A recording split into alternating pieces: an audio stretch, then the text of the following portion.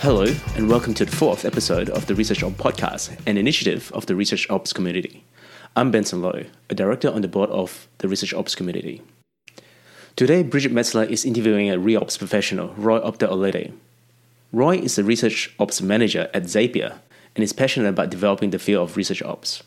As always, we assume if you're listening, then you might know a little bit about ResearchOps, the mechanisms and the processes that sets user research in motion. If you'd like to know more about ResearchOps, you can find us at our website, researchops.community, or our Medium site. Follow us at Team ReOps on Twitter and join in the conversation at #ResearchOps. This was recorded quite some time back in July of 2020, and unfortunately, as with many things in 2020, it has had to sit on ice for some time.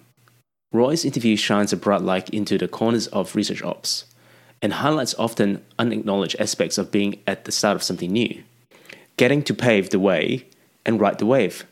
We hope you enjoy this chat. So, welcome to the ResearchOps podcast. Thank you so much for joining us here today. My name is Brigette Metzler. I am your host for the day. I have with me here Roy Opata Olende. So, welcome, Roy. Thanks for joining. Hey, my pleasure. So glad to be chatting with you. I'm so looking forward to our conversation. I'll just give a little bit of a rundown on who Roy is. So those of you who do not know, Roy has been involved in user research and service design since 2012. He currently runs the research operations practice at Zapier, helping the teammates across the globe learn customer insights more efficiently and effectively. Prior to this role, he led the UX research practice at Buffer. When not working or hanging out with his wife and 3 young boys, he can be found obsessing over football, which is also known as soccer. Roy hails from Kenya and currently resides just outside of Toronto, Canada. Welcome, Roy. Hey, thanks so much for having me. Thanks for coming. So you've got this fantastic blog site that I've been reading quite a bit about, and I think it's such a important thing to do. I think at the very beginning of this ResearchOps sort of odyssey that we're all on, it's so important to document how things happen, because it's how we sort of pave the way. So yeah. Thanks for paving the way. No, it's one of those things where being in a research ops role full time, I started to recognize that this is a position that not many people get to have and get to enjoy, and the practice is quite new in terms of how many people know about it, how many people actually doing it full time, and it's really this thought that I feel that the more I share, the more likely people are to just be aware. Like I think I write about this in the summary. Like you're not getting Pulitzer Prize type writing here. This is just my experience, my observations, and my thoughts. And I feel like the more all of us share what's going on, the more we can all benefit, have a good conversation about everything related to this practice and research in general and UX in general.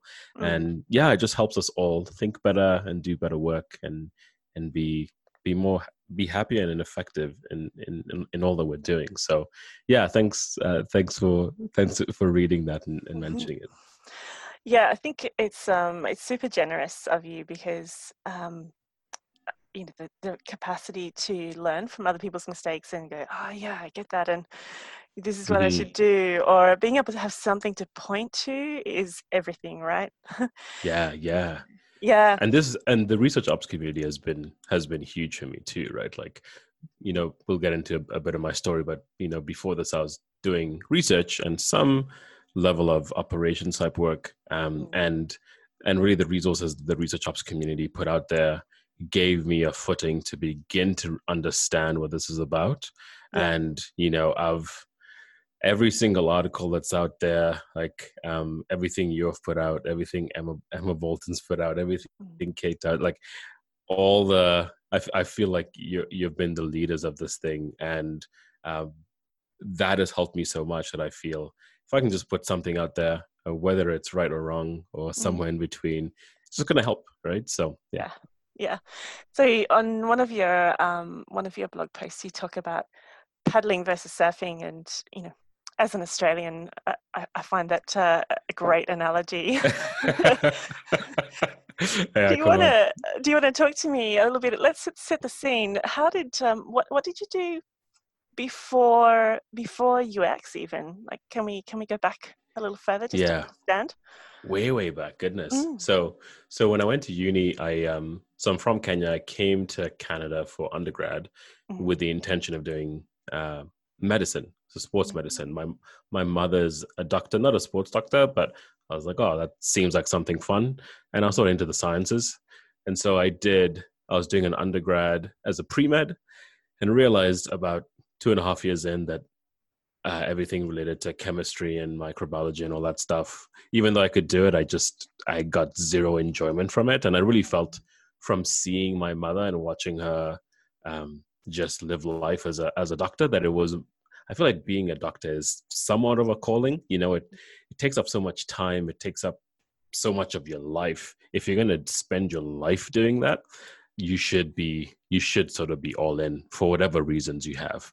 And so I did decide to finish my undergrad, but switch over into more of the business side. And my dad, I pretty much went from focusing on my mother's profession to focusing on my father's profession. So actually I got to do my master's in Australia, in Sydney, University of New South Wales. Yeah. And I focused on organization and management. And I was working in a corporate job there, living life I lived in Maroubra, the suburb in Sydney, and venturing out to the CBD, working during the day, doing my master's in the evening, and thought, I'll do this for the rest of my life, right? But I came across this Aussie program called Red Frogs, which is essentially when there's, if you're unfamiliar with schoolies is, for anyone listening who doesn't know about schoolies, sort of this experience where grade 12 leavers congregate in different parts of Australia and just have a week of, let's just say, fun, right? Yeah, I think they have it in America too. I think, yeah. Yeah, they're pretty wild. And it's this thing called Red Frogs, just a program that helps out kids and makes sure they're safe as possible, that sort of thing. And so I was volunteering in that and got the opportunity to actually take it to Canada. So I got an opportunity to actually it was a church that gave me the chance to bring this back. And so, I came back here and did the nonprofit thing for a few years, had a lot of fun, spending my time sort of spreading it across Canada, got it into about 12 unis around Canada, and sort of like raising funds and doing that stuff. But eventually, I realized as I was starting a family that the nonprofit world can be great, but when it comes to salary, it's sometimes not too good. And my wife and I had always decided that she'd always wanted to be home with our kids being small. So she was going to quit her job. And I think the month after our first son was born was when I resigned. Right. It moved on to a friend of mine, and then it was a hunt for a job, let me figure out whether I can use my master's. And as I was looking for a job, I started to sort of do work with friends, right? They knew I have this master's in business, like organization management. You must know stuff about how to like org design and that sort of thing. And so started to help out friends, and that eventually a few months into this, sort of, my wife was like, I think you're running a business here. I think this is what's happening. And so stopped looking for a job and just kept on doing that. And so I did that for about 3.5 years, originally focusing on sort of like org design and employee engagement, because that's sort of more what I studied. But pretty early on, I realized that I'd go into these companies, help them sort out how their teams are structured and all that. But eventually sort of seeing it doesn't really matter. In a sense, it doesn't matter how well you're organized if you're not serving your customers well. And that opened me up to customer experience. sort of customer experience, service design, I started to just learn myself and dabbled and sort of realizing if I know more than my client, and then I'm an expert, right? So learned on the job, just figured it out as a solo consultant, doing work in and around the Toronto area in Canada. And that's how I sort of got into customer experience, service design, just self-taught, learning stuff, trying it out, doing pitches, like scrambling to figure out what the stuff all meant.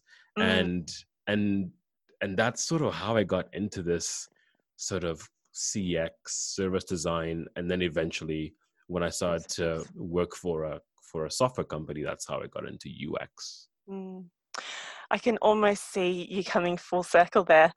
Yeah. To what extent do you think? Because I don't know a lot about org design, but to what extent do you think that org design is actually service design? Are they similar? Are they different? In a sense, I think I view service design as like it's I don't know if more holistic is the way to sort of describe it, but I enjoy the fact that service design is often outward focused. At least as I started to do it, I was really thinking and focusing on, the experience that customers had. Like, how can we sort of track this across the different touch points and sort of bring this back to thinking through how does this affect your business, right? What I found with org design is the link to the effect on the customer was often missing, right? It was very much inward focused, and I think that's a good thing. You definitely want to provide an atmosphere and a structure and a system where people can thrive. But even then, to be honest, much of the work I did was not about, let's do something that's going to be really effective for our teams. It was like, well, we've been having these issues. Let's just do something to make it a little bit better. It wasn't sort of transformative. It was just, let's just make it a little bit better because this is a big problem. And generally, that's what people are coming to consultants for. They're not coming to consultants because things are working great. It's like something's clearly broken. And oftentimes I found, at least, that it wasn't this really grand thought of how can we think about all the things we're doing here and deliver them well and have a great internal design for our team. So I think the switch I made was getting away from conversations just about let's make our team a little bit better. Sometimes legal was involved. Like we need to just shift this a little bit to the attraction to customer experience and service design being, like how can we deliver these experiences that even little ones that our customers are going to benefit from. They're really going to see that we're trying here and we've been thoughtful about what's going on. So I think the perspective I had was going from inward facing to outward facing, even though there are definitely elements of service design you can pull into org design for sure. Yeah. So let's talk about that transfer into ResearchOps then. So coming back to your paddling versus surfing. So yeah, you're absolutely. You're in UX and you're like, what's next? Yeah. For those of anyone who hasn't read the article, do you want to talk us through paddling versus surfing? So basically, I came to this point where I was looking for my next opportunity, and I'd been working as a UX researcher, a solo UX researcher, team of one, at a company called Buffer, a software company, and I was thinking about what my next role would be. And I was actually interviewing for a few jobs. So interviewing sort of for like senior researcher jobs, research manager jobs. And I also saw this opening for a ResearchOps program manager. Now, as a solo researcher who is helping designers and PMs sort of do research themselves and trying to skill them up and build process for them, that sort of gave me some exposure to ResearchOps. And as I thought about the opportunities, I sort of thought about this analogy of paddling versus surfing, right? So, if you're out surfing, generally, if you're going out from the shore, you jump on your jump on your surfboard, you got to paddle out, and it's sort of like swimming on the board. And that's a very different process than standing on a surfboard and riding the wave, right? And as I looked at these two practices, UX research and research ops, one thing that came to mind was, where was there an opportunity to ride a wave, right? Where was there the greater opportunity to travel further with almost less effort?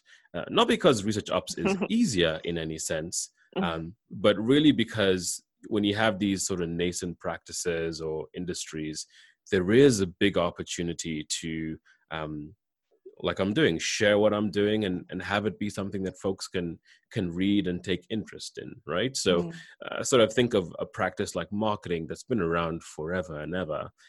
It's not that marketing is an easy job or difficult. Marketing is marketing. It has its difficulties. It has its, areas of ease. But I sort of thought, if I'm going to go into a practice and spend time and energy somewhere, wouldn't it be cool if I could do something where I could travel further, because there's just more opportunity here, right? I could think of a few ways to sort of extend this surfing analogy, but I in a sense, like when I lived in Sydney, I lived at a place called Maroubra, and Maroubra Beach is a surfer's beach, right? So when it's good, like there's surfboards everywhere, right? Yeah. Same thing, a few beaches up at Bondi. But there were certain beaches, my roommate Chris was a massive surfer, and you'd never find him at these big beaches, right? Like, because you'd spend a lot of time on the surfboard, but you wouldn't spend a lot of time actually surfing, right? And so he would venture out to these other beaches where he could actually spend more time surfing, more time traveling. And so that's sort of why I thought about, the opportunity in research ops being sizable to make a contribution, to do something new, relatively new, and to try and make an impact in my company, but also share what I'm doing, right? So that's sort of how I thought about, as I was thinking about the position, where is there an opportunity here that I could almost do more? And also working for a great company. I think if the opportunity came up in a company that I wasn't attracted to, I think that would be a harder call. It'd be a tougher call, but everything lined up to join a pretty small team that wanted to bring in research ops at the ground floor, right? I've spoken to some research operations folks who are coming in when there's 30, 40, 50 UX researchers, which is, it's great because the company is investing in research ops. We have 4 senior UX researchers, and the team is growing, but we're at the spot where I can come in and build system, build process, build relationship before we get to a stage where, we have like tons of researchers on the team. So sounds like the sweet spot. So many things that occurred to me as you were talking. So speaking of that sweet spot, I guess, do you have an opinion about when is it time for research ops? Sounds like it might be. Yeah, this is definitely, it's definitely colored by my experience, right? And my conversations with folks who are maybe in a larger context. I'm not sure if Kate Housie still has this opinion. Kate's essentially the I think she does, person who saw this research ops thing. Like, for every like 4 or 5 UXRs, you want to have a research ops person. I think that's a reasonable call, because even at this stage where we have 4 senior researchers, we have probably about 20 designers / PMs who are doing research. We have a few more than that, but not everyone's sort of heavily involved in research. I think at this stage, it's beneficial to bring someone in to sort of standardize what's going on, and more than even standardize, to sort of help multiply the efforts of folks.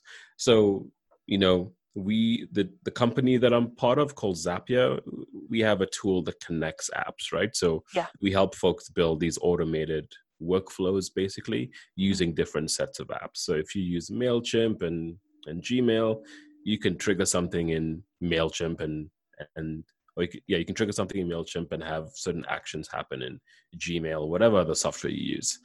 And one thing that I've seen is being able to set up some automated workflows for research has helped our team, especially PWDRs, the designers and PMs and such. Yeah.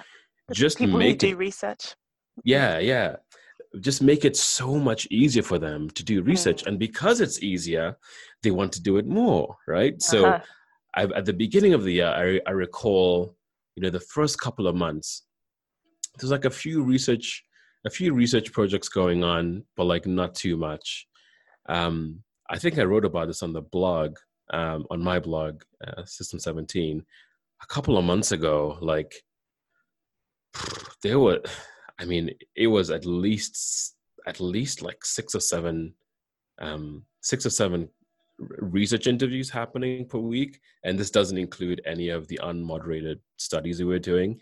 We saw this inertia because all of a sudden it's like, oh wow, it's really easy for me to recruit because we have these automated workflows. I don't have to, once I like have a list of people, these workflows just help me get to the point of speaking to them super easily. So people despise that admin, and so being able to slot in and help people have those conversations they want to have, you can already see how much that's affecting people's work and the teams.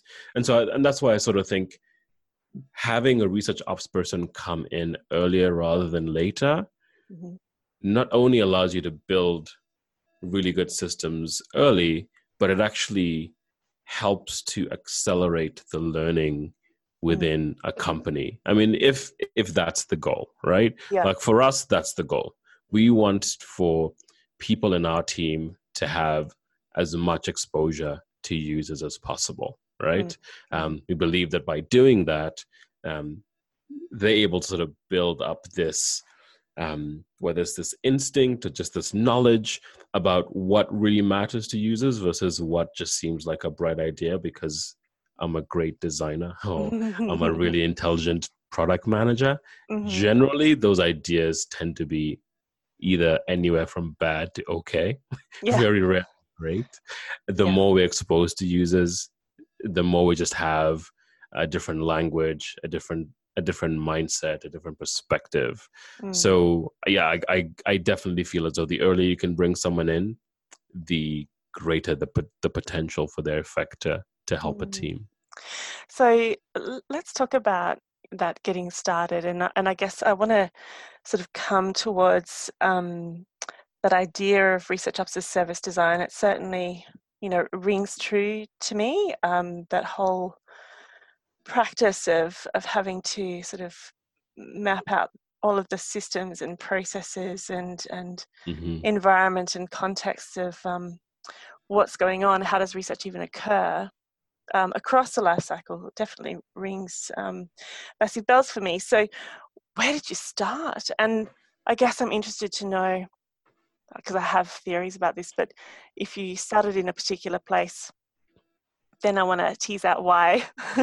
So I don't know if you use the Research Ops framework or any of those kinds of things, but where was did you start with like a community of practice, or did you start with recruitment, or what was it? Or did you start by actually going, how do you do your work? I think a bit of a mix of all, but if I can sort of think back on, it hasn't been too long, I've only been in this job for 6 months. The biggies for me when I came in, the conversation I had with the head of research, and I really appreciate, I think this is a really important point, having a good head of research is a big deal because that's the key relationship, at least in my context. I know there's some designs where research ops sits within a greater ops sort of function. In my setting, research ops fits within the research team. And so I report to our head of research. And one of the best things as I was interviewing and beginning this role was her acknowledging that, we sort of have these ideas for what you could do, but you're the expert, right? So you tell us what you want to do, right? Yeah. And so as I came in, the first thing was gathering context, right? I needed to understand what is research at Zapier? Who does it? Why do they do it? How is it done, 4 years ago compared to today? Why have things shifted in the recent past? And sort of get a really deep understanding of those reasons. And so essentially my first major project was just literally a research project. It was researching researchers, right? Researching researchers, absolutely. Yeah. It's fantastic, right? Yeah. And that gave me context for how things were, how things are. But then my conversations with the head of research really framed, how do we want things to be? Yeah. Right? Yeah. And this is why that relationship with head of research is so pivotal, because I think research ops work that isn't shaped by really clear research ops strategy is very risky. You risk doing lots of work, investing lots of time into projects that may be beneficial, but are not sort of critical, right? And so sounds like your PM's doing their, this is what I think we should do with the product. Yeah, 100%. Lots of great ideas, but is it actually what needs to happen? And sort of realizing which moment we're in. So for context, the moment that we found ourselves in as a research team was at Zapier. We have something called all hands support, right? And all hands support there's an expectation that every Zapier employee spends 2 hours a week engaged with customers. And generally that has been in the support queue, right? Yeah. Now, it just so happens when I joined, less than a month after I joined, there was a lot of inertia behind, we need to make all hands support a little bit different. How can we give more opportunities for people to engage with customers, but not necessarily answer often very technical support tickets? Yeah. Right? It's the downside, right? Yeah. And our product is more technical than most, right? So that moment there was an opening, right? And we thought, could we provide an experience to our entire company where they could jump in and observe research? They could just, like, wherever they are in the world, just hop into a call, super easy, listen in, do a debrief at the end, and hopefully come back the next week, right? And so that was the context we're in. This was the moment we had. If I had joined 6 months ago, we wouldn't have had that moment. But the conversation I had with my head of research was, how can we sort of get a whole bunch of people in our company from level 0 researchers, if you want to term it that, right, to level 1. And by level 1, I just mean they're aware of it. They've taken part in research. Research isn't this weird thing out there that these people do that I don't understand all the terminology and stuff. How can we just get them to realize that, oh yeah, I can be part of research. I'm not a researcher. I'm not a UX researcher, but I really want to be engaged with our customers and learn from them. And so in that moment, not only did the research become a critical project, but also setting up these all hands research ride-alongs, right? Okay. Where our teams could join in this experience really easily and learn from customers. And this was sort of the first big sort of like service design project where, you're talking about, there's over 300 of us, maybe nearly 400 of us now. We're a totally remote company, always been remote, always been fully distributed. How do you create an experience where anyone around a company that's global can easily jump into a research call, have context of what that call is about, benefit from it, like do a debrief, and have an experience that's so good that they would say, yeah, I would take out 45 minutes next week to do this again. That's a big challenge. Right? Yeah. That's like a giant challenge. And I was fortunate that I sort of got a few cracks at this, because the first iteration, we were really clear that like, this is just for this small part of the company. So we were standing up almost like a new initiative. And we said, well, let's do all hands research ride-alongs for this initiative, right? Yep. Let's test out the systems, trial it out, see how it goes. And that gave me the opportunity to tinker around with what could work, get feedback, think about sort of the experience. What are these touch points that people engage in? Because it really is something for them that is a service, right? Like they're coming in and they're like, I don't really know about research.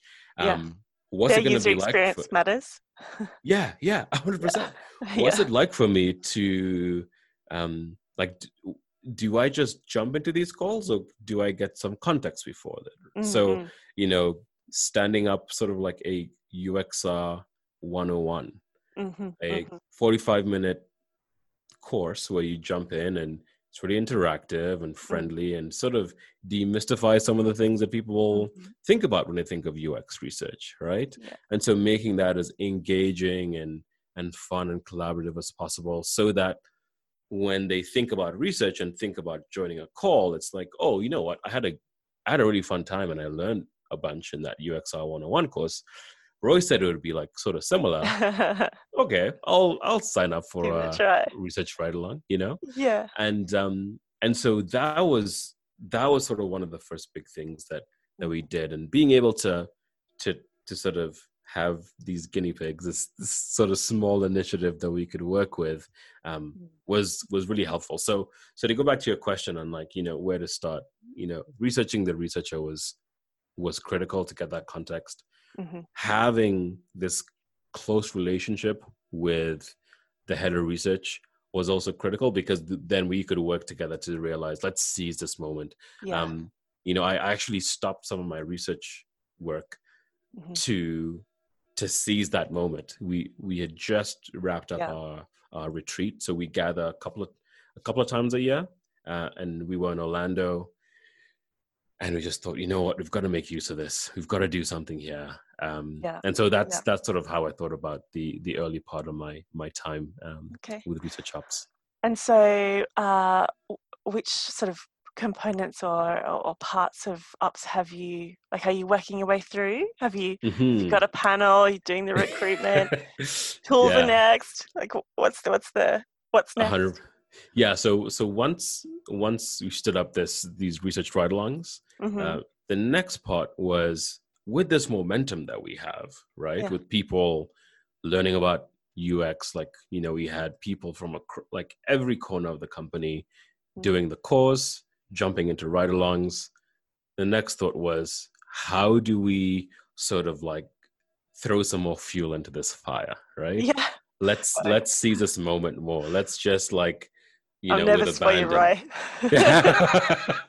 Because what we thought, like, there's a few ways we can go here, right? Yeah. There's sort of the thought of like, well, let's go out and build good systems and do this really well, so that as people are getting more exposed to research, then it is really almost like a tighter experience. Maybe it's a better designed experience, not only for our team, but for participants, that sort of thing.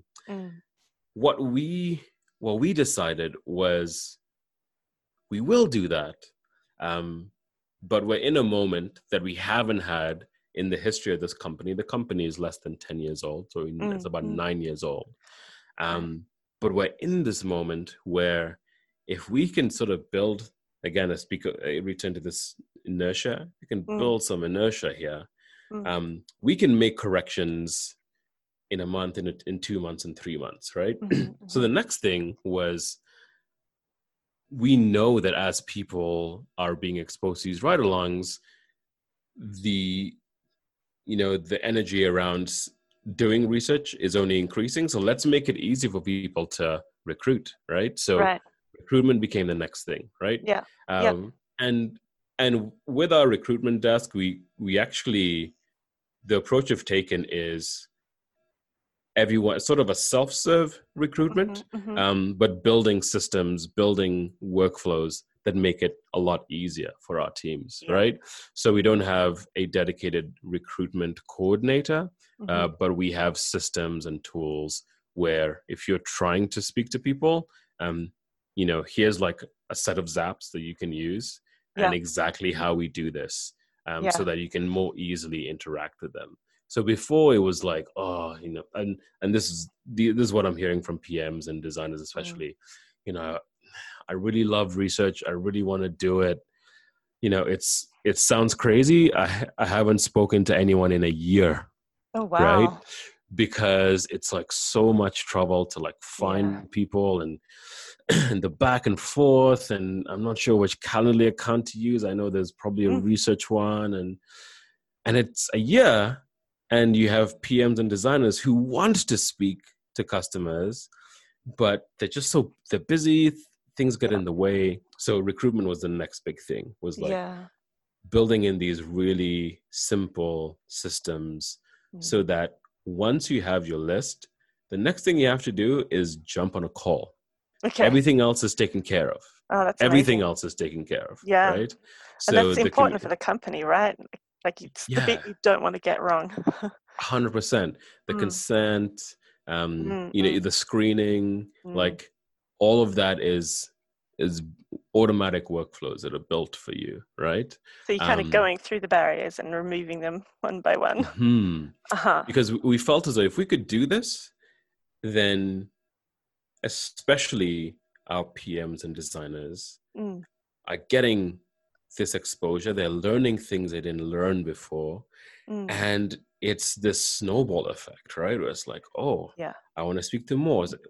And we actually reached a point a couple of weeks ago where we thought we were almost out of our incentives budget because of the volume of research that was happening. Luckily, it was just a small issue, clerical issue. But we were definitely doing a lot. We are definitely doing a lot more research than was happening before.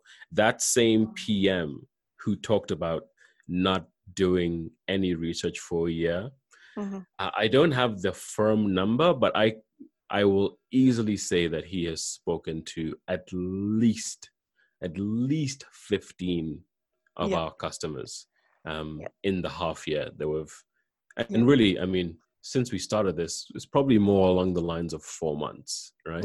Yeah. Because it's just a startup. Just made it easy, right? Yeah. And so I'm slowly working through these pieces. Recruitment's a biggie. As Q3 starts, data and knowledge management is lurking. I can see it. It's lurking. There's a mountain growing in front of you, Roy. It's great to accelerate all this stuff, right? And this is what I was talking about. Like, is the chicken the egg? Like, do you build out data knowledge management systems first, or do you accelerate people into speaking and then sort of pull it back, right? And we went, with just go for it. Let's fan this flame. But in that, there's now this large and growing problem of how do you keep track of all that's going on? How do we make sure that we're sharing this knowledge? And so it's the mountain in the distance that's lurking. I've got to pedal up that mountain, but I will gladly do it because we're now at a place where that you can really sense Yeah. the inertia with people being exposed to customers The and wanting that momentum. exposure. Yeah. Yeah. Imagine what happens when you get to the top of the mountain, hey? Oof. Is there a mountaintop? I don't know. I don't know if it just I extends have this forever. feeling that you get to the top of one and you discover there's another one. It's just a whole other one. and you would know more about this than me, but I always feel like that is the most underrated and complex and, I mean, rewarding, but really challenging aspect of research operations that I think I hear researchers talk about and like, oh yeah, we'll just build a repo, we'll just do this. It's like, I don't think you know how complex this is. There's an appropriate GIF in there, I think. The one about I don't think this means what you think it means. It doesn't. Yeah. All right. I guess we're sort of coming up to the end now, but finally, we've got a lot more in common than I would have ever first imagined, Roy. Oh yeah? Surfing, Australian beaches.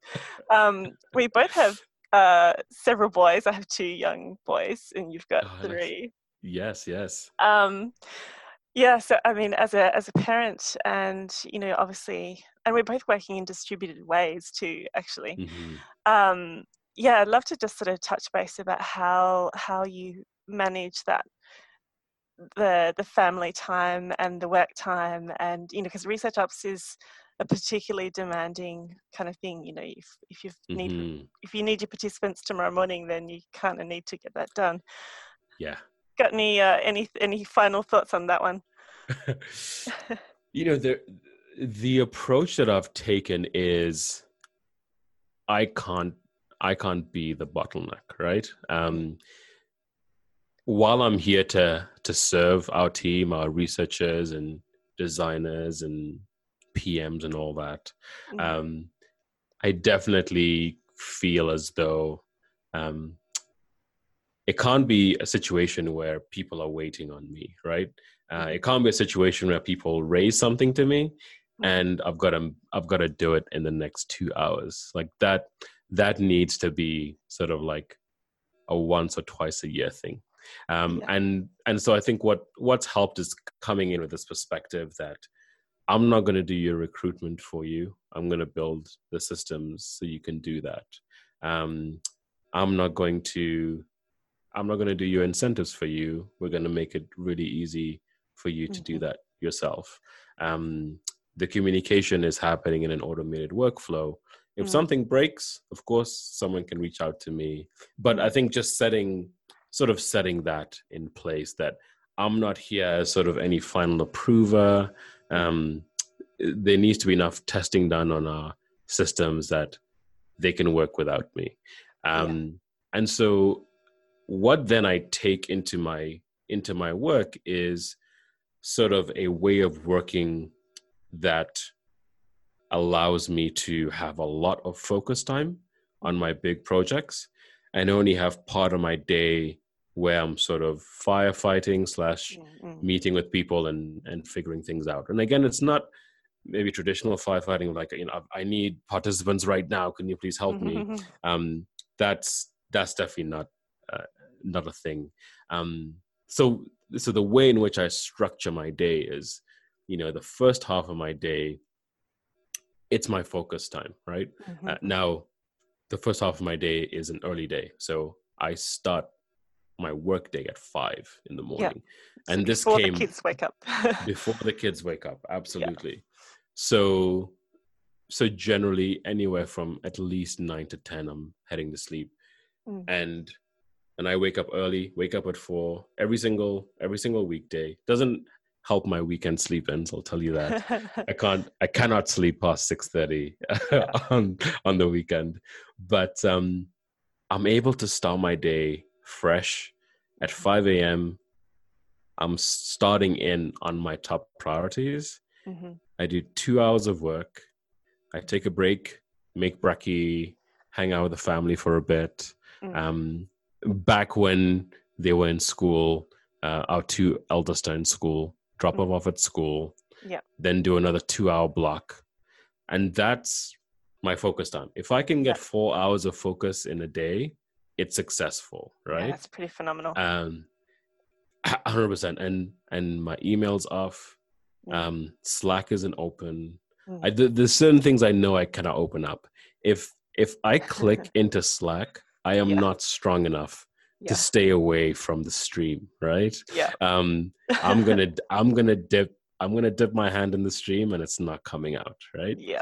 And I think that's sort of the important thing, that both the hours that I work compared to people in North America and this focus on, well, the first part of my day is for me. It's not for anyone else, right? I think that has just helped me and our teams to understand how I work, but also give me the flexibility to then take out bigger breaks during the day, like say a day like today. It was Monday over here, and I took out a few hours in the middle of the day, and I was just sat down outside with our kids playing some guitar. They were like, they were throwing the frisbee around. Sat with my wife out there for a while. She was getting some tanning in, that sort of thing. Yeah. And just like took out a big chunk in the middle of my day to spend time with family, right? Because I think it's great to have a job, especially at this time in the world, and to be able to do good work. But to be able to set up the way in which I work and the hours in which I work so that I can be around for my children, that's massive. And I'm really thankful to work in a remote company where there's enough flexibility there that we know communication happens primarily asynchronously.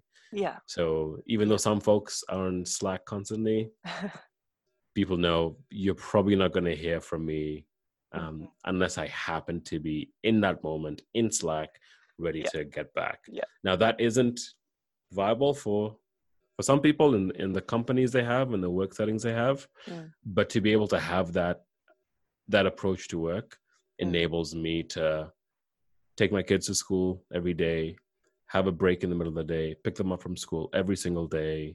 And what more could you want as a parent? Yeah.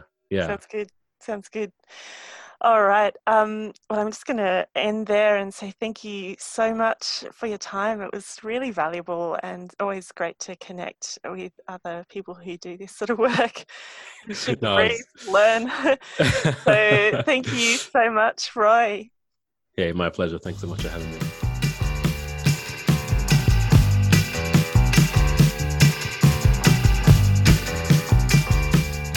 If you enjoyed today's podcast and want to hear more, please subscribe and join us in the ResearchOps community. If there's someone you'd like us to talk to, please drop us a line at teamreops@gmail.com. Our next show is with the marvelous Bindu Apaye. Bindu is a senior service designer at Medix and is a local leader of the ResearchOps community in the Netherlands. She has been in the community more or less since the beginning, and her passion for ResearchOps has seen her local chapter grow, providing a much-needed focal point for the growth of the profession in the Netherlands, along with many notable locals, such as our friends at UX Insights. We look forward to catching up with you soon.